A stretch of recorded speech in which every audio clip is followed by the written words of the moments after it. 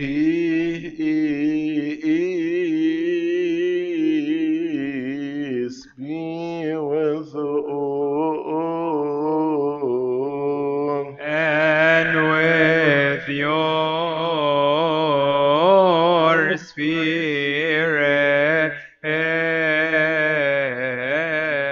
Blessed are you, O Christ our God, the Pantocrator, Savior of your church, O Logos who can be perceived, and man that can be seen, who through your incomprehensible incarnation have prepared for us the bread of heaven, this your holy body, which is mystical and holy in every way.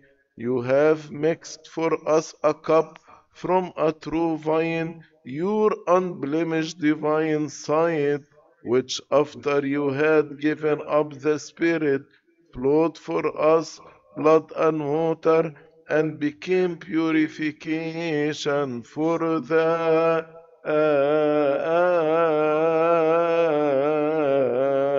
whole world. Kyrie eleison, Kyrie eleison, Lord, have mercy.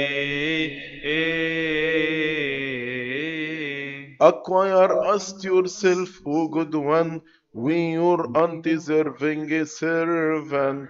Make us for yourself an assembled people, a kingdom, a priesthood, and a holy nation.